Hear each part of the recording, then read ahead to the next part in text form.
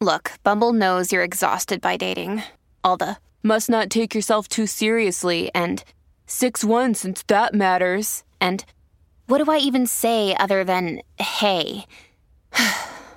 Well, that's why they're introducing an all-new Bumble with exciting features to make compatibility easier, starting the chat better, and dating safer. They've changed, so you don't have to. Download the new Bumble now. Hello, everybody. This is Marshall Poe. I'm the editor of the New Books Network. NBN listeners like to read books and buy them. So we thought we'd tell you that right now, our friends at Princeton University Press are having a remarkable site-wide sale. You can get 50% off books, including ebooks and audiobooks, with the code 50, F-I-F-T-Y, at checkout until May 31. You can save some real money on Princeton University Press books. I encourage you to go there and check it out. Welcome to the New Books Network. So I'm here with Professor Peter Kreeft of Boston College, and he's been at Boston College, if memory serves, since 1965. Is that right? That's right. Yeah. Yeah. So that's what my grandma would call a career. And, well, that was the Jurassic Age. I think there were dinosaur footprints in our backyard. What interested me in speaking with him was actually his appearance on another podcast where he spoke about the first chapter of this book. We're audio. I'm showing the book to the Three Philosophies of Life, in which he considers Ecclesiastes, Job, and the Song of Songs. He sees in Ecclesiastes life as vanity, Job is the life is suffering, Song of Songs, life is love. And while it's a relatively thin book, maybe 140 pages, it's substantive enough so that I doubt we're going to get to very many of the very interesting points that he raises, but hopefully we'll get to some of them. And I'll be the beneficiary of this conversation, and hopefully you who are listening to it will as well. But I want to start with a kind of a complaint, not about my guest. I want to start with a kind of a complaint. I'm a rabbi. I'm a Reform rabbi, and I've been at this since 1983. And my main interest, in one way or another, has always been theology. Has always been the attempt to look for, understand, seek for, and experience God. At one time or another, I've had the opportunity to read many, if not most, of the classic works of Jewish philosophy from the Middle Ages into the modern period. And yet, in the world in which I live as a rabbi, as a pulpit rabbi, or for the time when I was a Hillel rabbi, I always found a continuing lack of interest in God. Almost a unanimity among people whom I would engage in conversation about this, that something like, well, God doesn't matter so much, I lead an ethical life. God doesn't matter so much, I engage in tikkun olam, the big buzz phrase that's been with us for about a generation. I repair the world. And my inability to construct a way of explaining to people that God matters has led to eternal frustration. I have one little tiny anecdote in the midst of that. I have a friend, he's a member of my current congregation in Columbia, Missouri, who's part of a traditional Shabbat morning minyan. By traditional, it means we open up the prayer book, we recite the prayers in traditional melody, entirely in Hebrew, and this person is particularly good at it, and he reads Torah. And yet, when I engaged him in conversation at some point, outside of the context of Shabbat, he admitted to me that, he liked doing it. It meant something to him that he did it, but he couldn't see anything connecting him to a deeper whole. Mm-hmm. And while I'm not saying that this is universal, I did use the word unanimity a minute ago. It's not totally universal. In particular, Abraham Joshua Heschel, I don't think will ever go out of business. There's a continuing interest in what Heschel had to teach. And what Heschel had to teach is somewhat parallel to what my guest has to teach. And I want to engage him in that in somewhere along the way. Nevertheless, it's hard in this world to find God. And I want to open up with that. I wanted to open up with that statement, and just to see how Professor Kreeft would respond to that before we got down to his materials. I have deep sympathy with your frustration that people find God boring. Because if God is boring, everything's boring. I mean, imagine Hamlet complaining that Shakespeare is boring. Yeah. Everything that's designed by the creator and designer must be less than him. And if he's boring, then we're supremely boring. So why bother? So what you're saying is our inability to see beyond our own mortality into the greater reality that we occupy. I think these people that you're talking about are really in the position of Ecclesiastes rather than in the position of Job. They are not atheists. They say, yeah, there might be a God, but he's like the moon. He's far away. It doesn't make a difference. Not even the tides of my life are ascribed to it. Well, that's a boring God, and he may as well not be existing. So I want to press you on that a little bit, because I know that from what you're saying, I know that a very great deal lies behind what you've just said. So I'm not sure I have a good question, but I want to press you on that. How do we find the creator of the universe? Oh, that's a very different question. Uh-huh. You don't have to know how to do something in order to do it. How am I conscious of myself? That's a great mystery. Philosophers worry about that. But I am. I know that. How can I see things at a distance? I don't know enough about physics or optics to explain it, but I can do it. How do I make the light go on in the room? I flip the switch and the electricity works. I'm not an electrician. I don't know how it works. So those are reflective questions, secondary questions. After you do something, you reflect on how you did it. But we're finding God all the time. He's usually anonymous. Go out into the sun and experience the warmth and the light from the sun. The sun. I know the sun. I know about the universe. I know astronomy, physics. No, the universe is not astronomy and physics any more than the United States is a map. Astronomy and physics map the universe. The universe is real. It's concrete. Maps don't give you heat or light. The sun does. Uh-huh. So that's that's what Heschel means when he uses that term.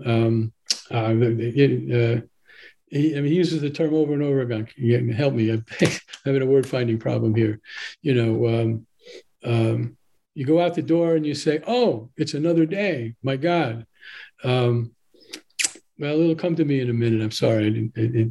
My favorite quote for Heschel overwhelmed everything else. God is not an uncle. God is an earthquake. Yeah. I'm sorry. I can't. Well, I'm sorry. The phrase isn't coming to me, but my listeners will know, and it'll come to me in a little bit. So I want to shift from that a bit to explain. I want to ask you to explain the concept of faith and reason. I know it's a medieval concept. It comes into existence for a specific set of reasons. And I'm wondering if you could give a brief description of it, maybe historically, but also if it has a particular meaning to you that's somewhat different from its classical meaning. No, I'm not that original. I'm not a creative, original, profound philosopher. I'm basically a transmitter to the people of the wisdom of the ages. So what I say about faith and reason is pretty much what the medievals said, Jewish, Christian, and Muslim all say about faith and reason. There's two dimensions to the problem. The psychological dimension and the ontological dimension. The act of faith in us, what motivates it, that's mysterious. How does it relate to the act of reasoning in us? That's also very mysterious and very variable. And I'm not a psychologist, so I don't have that much to say about that dimension, important as it is. But the objective dimension, the ontological dimension, objective truths that you know by faith and the objective truths that you know by reason, how are they related to each other? Uh-huh. That's the question philosophers tend to ask. And for a very obvious reason, namely that God is the author of both, they're compatible. They can't contradict. God does not contradict himself. So everything that we know by reason, common sense, philosophy, and natural science is compatible with everything that we know from divine revelation in all its forms. But so in that sense, if faith is self-evident, it's not. It's not self-evident. It's not self-evident. What was the term you used? I'm sorry, I lost it. Known, not self-evident. Known. Okay, all right, known. If We know things in various ways. The things that we know are all objects of our knowledge. They're not the subjective process itself. We have to reflect on the subjective process after it happens in order to do psychology and wonder about the act of faith and the act of reason. That's admittedly complex and mysterious. So if you know, so reason is what the mind teaches, and it may be progressive. It may how we understand a thing may change for one reason or another over time. But what puzzles me is how faith is known. In other words, how if I have a faith claim A and a faith claim B, and faith claim B on the face of it is absurd, but I say from my own personal psychology, that's a faith claim that's known to me. How do you dissuade me from that conclusion? Well, I think faith is a kind of knowledge. I don't think we should limit knowledge to certain knowledge or knowledge that we can prove. I know that iron is green, even though I've never seen it. And I know that you're a rabbi because you told me that. Well, I can't prove it, and I'm not absolutely certain, but I trust you. That's faith on a human level. 99% of what we learn by faith in our teachers, our authorities, parents, teachers, society, scientists, experts, whatever. And I grant you that, but then, since you're a Catholic theologian, I come to you and I say, you believe in, as a matter of faith, that Jesus is the Son of God, died on the cross for the good of mankind. Mm-hmm. And I say to you, well, I'm a Jew, and I have a problem with that faith claim. Mm-hmm. So how do we talk about that? By reason. The one thing we have in common. My faith differs from yours on that issue, so we don't have a common faith premise. Well, actually, we do. It's the same God. I mean, Jesus was a Jew. What he meant by God is exactly the same being that you mean by God. But we can argue from a faith premise theologically, or we can argue from rational evidence, from logic, in a secular way. I can argue, for instance, that if Jesus isn't who he claims to be, then he certainly deserves to be crucified because he's the biggest blasphemer in history.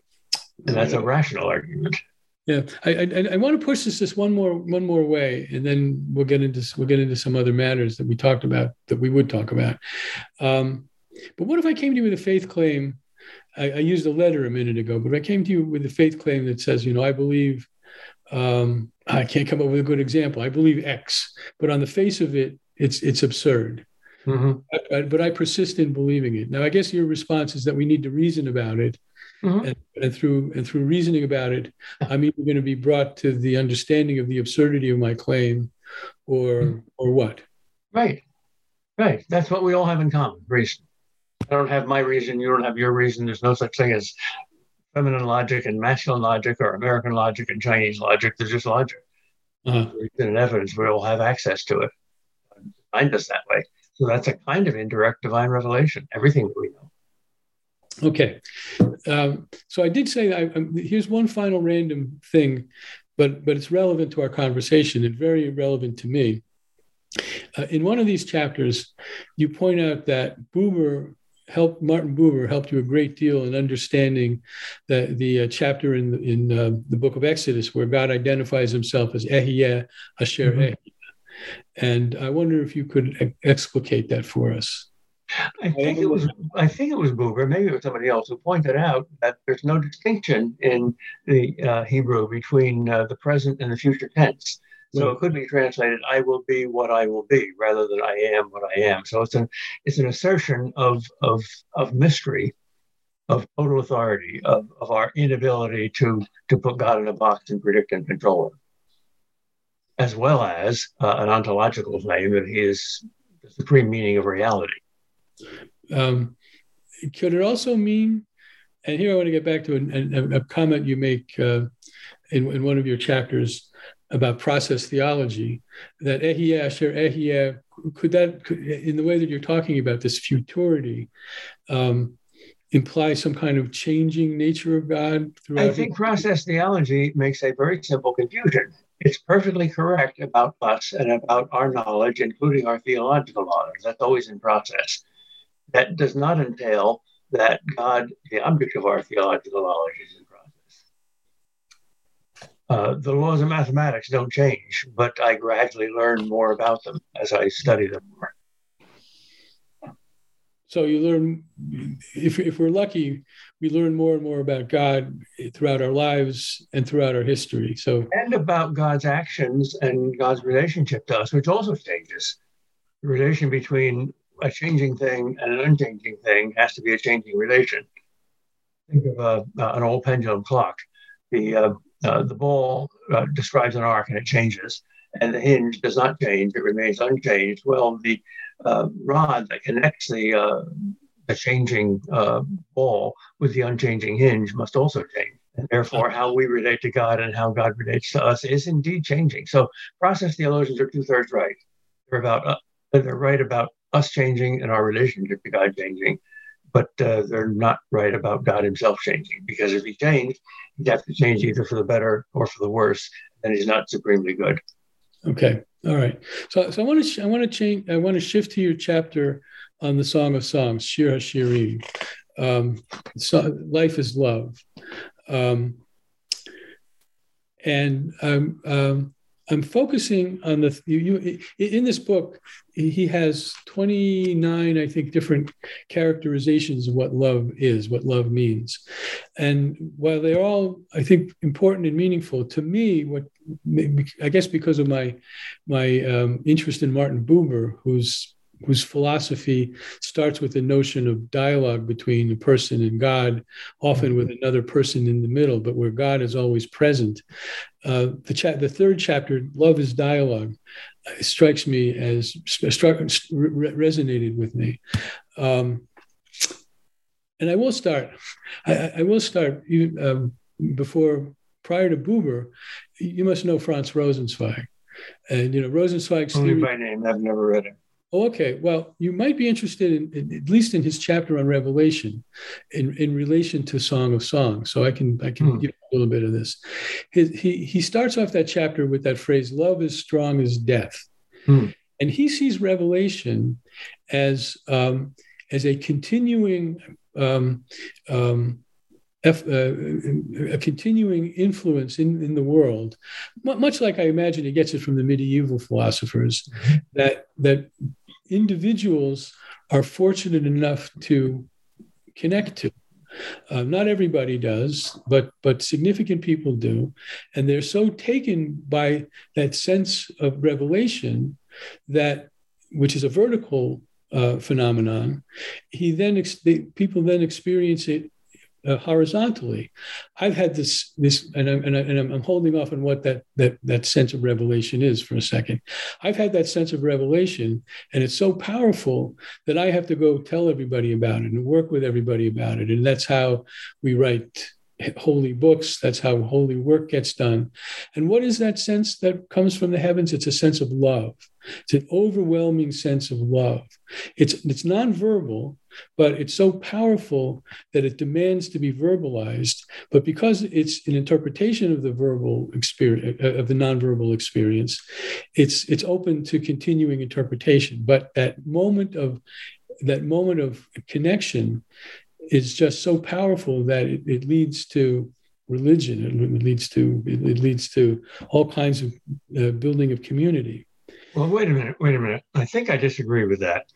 Okay, good. Most of the religions in the world, thousands of years ago, were pagan polytheistic religions. And they were not religions of love. Their gods were rather terrifying and arbitrary. And they were closer to nature than we are. So I think nature is ambiguous. Nature doesn't tell you that there is a God of love. It's divine revelation that tells you that he's a God of love. And that's a surprise. Most historians say what's different about Judaism is the quantity. There's only one God, not many. I disagree. Yeah. That's important. But more important is the quality. God is just and loving. That was the real revelation. You don't get that out of nature. Yeah, so I didn't say it clearly enough, and for which I have to apologize. It wasn't that sense that the source of that revelation was not nature. The source of that revelation is God for Rosenzweig. And if I gave you the impression that it was a natural phenomenon, I said it incorrectly. And it's a borrowing from the notion of medieval philosophers, the lowest of the lowest of the divine influences is the agent intellect, and that's the aspect of God most accessible to humanity. And then you get Kabbalah that goes above, you get mysticism that goes above that. No, but the source is not natural. The source is divine. It's the fortunate person who has the ability to have that connection, but then goes about teaching it to other people, and then they learn. Other people learn it from that person. But let me quote from your chapter. I'm going to read a good chunk of it. Can I add one point here? The connection between knowing and loving is crucial here, because atheists like Nietzsche and Sartre deal with God as knowing them, which is why they're atheists. They don't want to be known. They hate something like Psalm 139. Oh Lord, you have searched me and known me. You know when I sit and when I stand, etc. Hate that. And Sartre especially says that you can't know and love the same person at the same time. And the fact that God can cut through that and say, I know you perfectly and I love you perfectly, that's the real revelation. That matters everything. Yeah. Okay.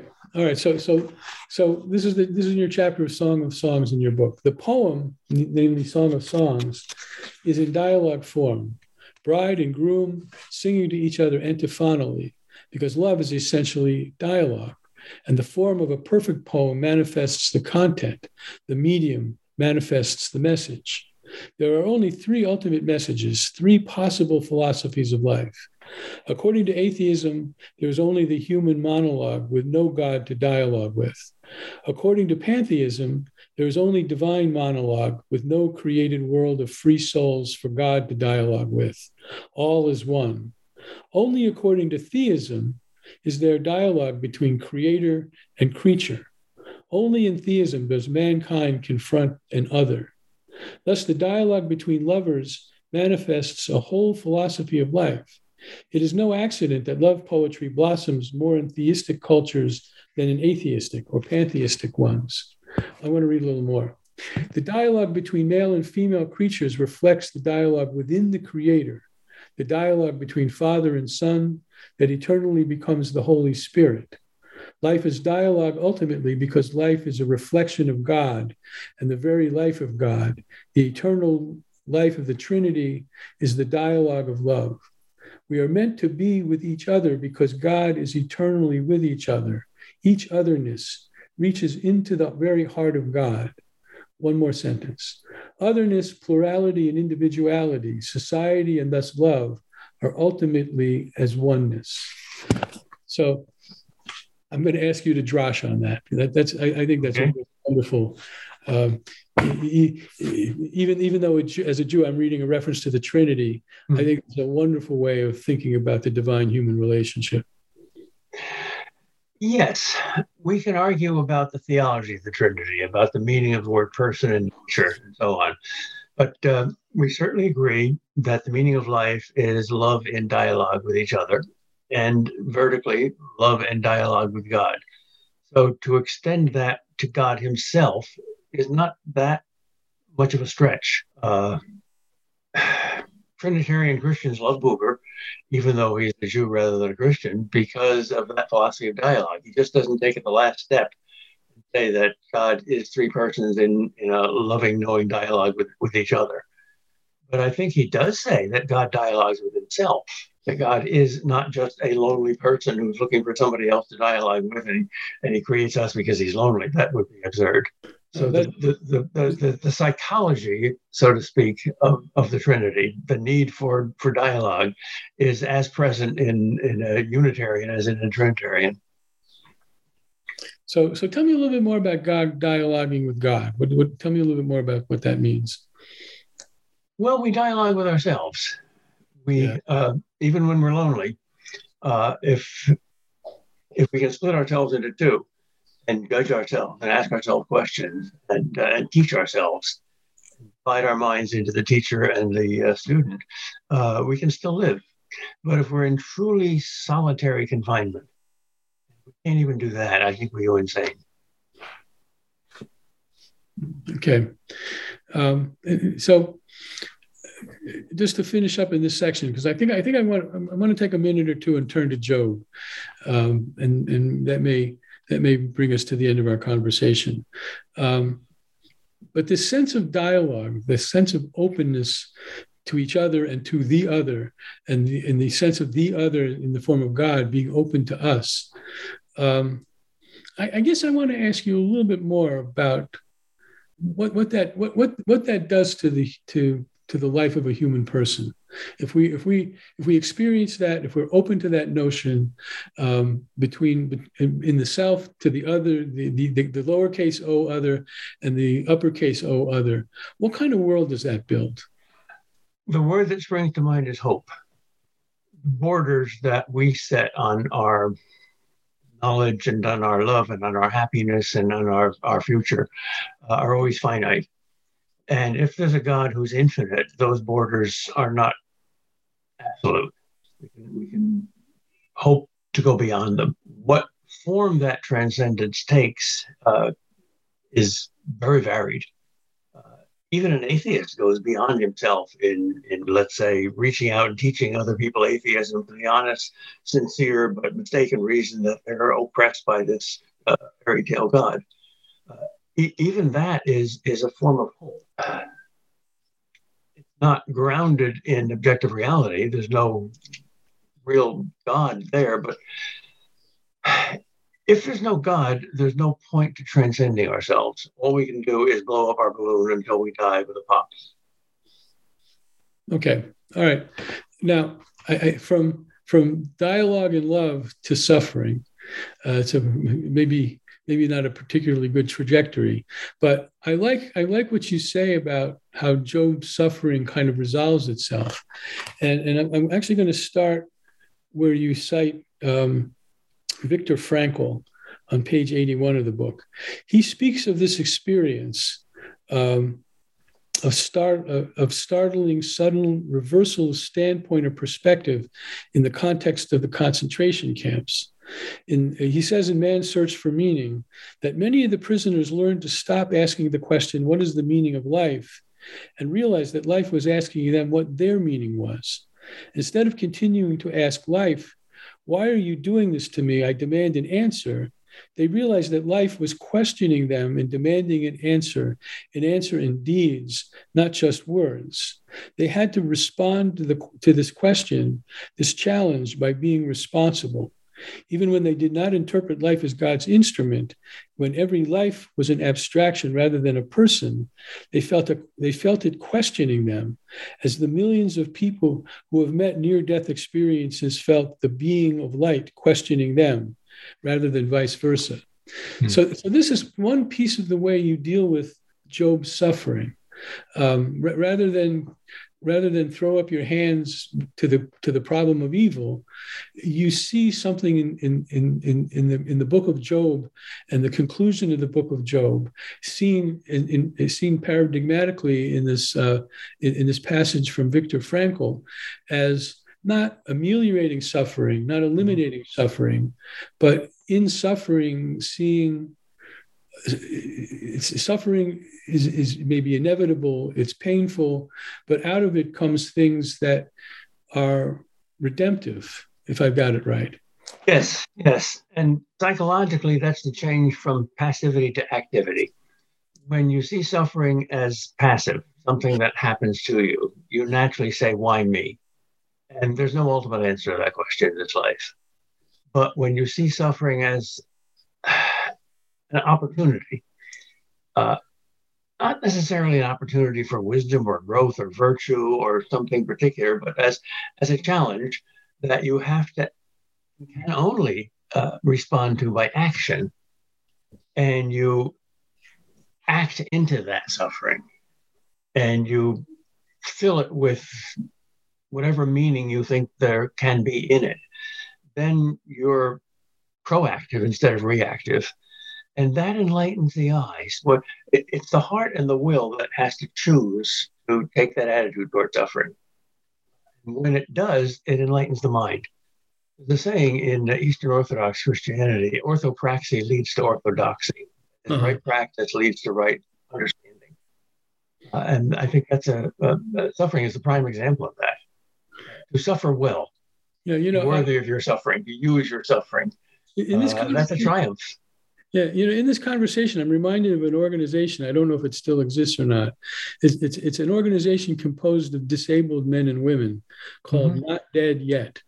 And it exists to protest the encroaching notion that people who are disabled ought to be euthanized. And these are people who are saying, no, I am what I am. I am what God has made me, but my life has meaning nonetheless, and leave me the hell alone. Well, the origin of the success of Nazism was basically those doctors that said exactly the opposite. Some lives are not worth living. Right. And then they gradually expanded the categories of those lives that were not worth living. And they claimed to be doing the world a favor and being compassionate.